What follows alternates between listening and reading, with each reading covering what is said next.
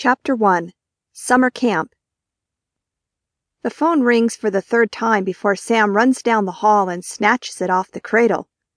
"Hello?"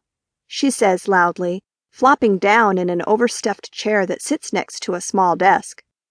Grimacing at the archaic setup, Sam feels a brief pang of frustration with her mom for refusing to give up on having a home phone. Even though the main reason is that their cell phones hardly work inside the house, it's still irritating. "Sam!" the person on the other end shouts. "It's me, Allie. I've got a great idea for our next trip." Sam smiles at her friend's unnecessary explanation. Of course she knew immediately who it was. The two 12-year-old girls have grown up as neighbors in their small, seaside town in Washington state. They are now best friends and inseparable. The first part of their summer has already proved exciting, visiting Sam's aunt and uncle at their inn in Montana. It involved a legend, ghosts, and treasure hunting. What could possibly have Allie all excited after going through that?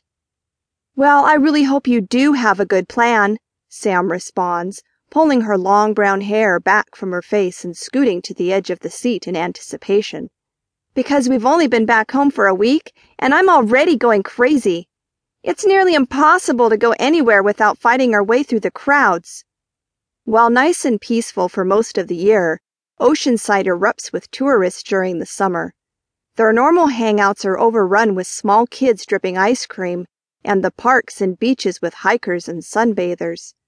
The business owners love it, but for the local kids without anywhere to go that can't be reached by walking or biking, it's a pain.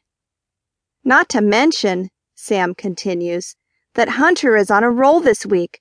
I think he's pranked me 5 times already." Hunter is Sam's older 14-year-old brother. He has seemingly dedicated his life to tormenting her. "Come over now and I'll explain everything," Allie says, a bit mysterious. "I can't wait to tell you." They live just 3 houses apart, so it's easy enough to go back and forth, but Sam isn't known for her patience. "Then don't wait. Tell me now. I have to watch the twins in less than an hour." While Hunter might be Sam's torturer, the Tigger twins, aptly named for their constant need to be bouncing, are the loves of her life. The 2 little girls adore Sam, and even though they are a constant challenge, she doesn't mind. Her mom quit her job as a teacher when they were born 2 years ago, so she could stay home and raise them. Although her dad makes good money as a commercial fisherman, it's seasonal work, so money is always tight. Saturday night is bowling night, and Sam's parents are on a league with her aunt and uncle. They made an arrangement last year that in exchange for Sam watching the twins and her 2 small cousins every Saturday, they would pay the monthly cell phone fee for Sam's phone. Her aunt and uncle would be showing up soon to drop off their kids and pick up her parents. She doesn't have much time. Huffing good-naturedly at her best friend, Allie seems to relish the opportunity to draw out the drama.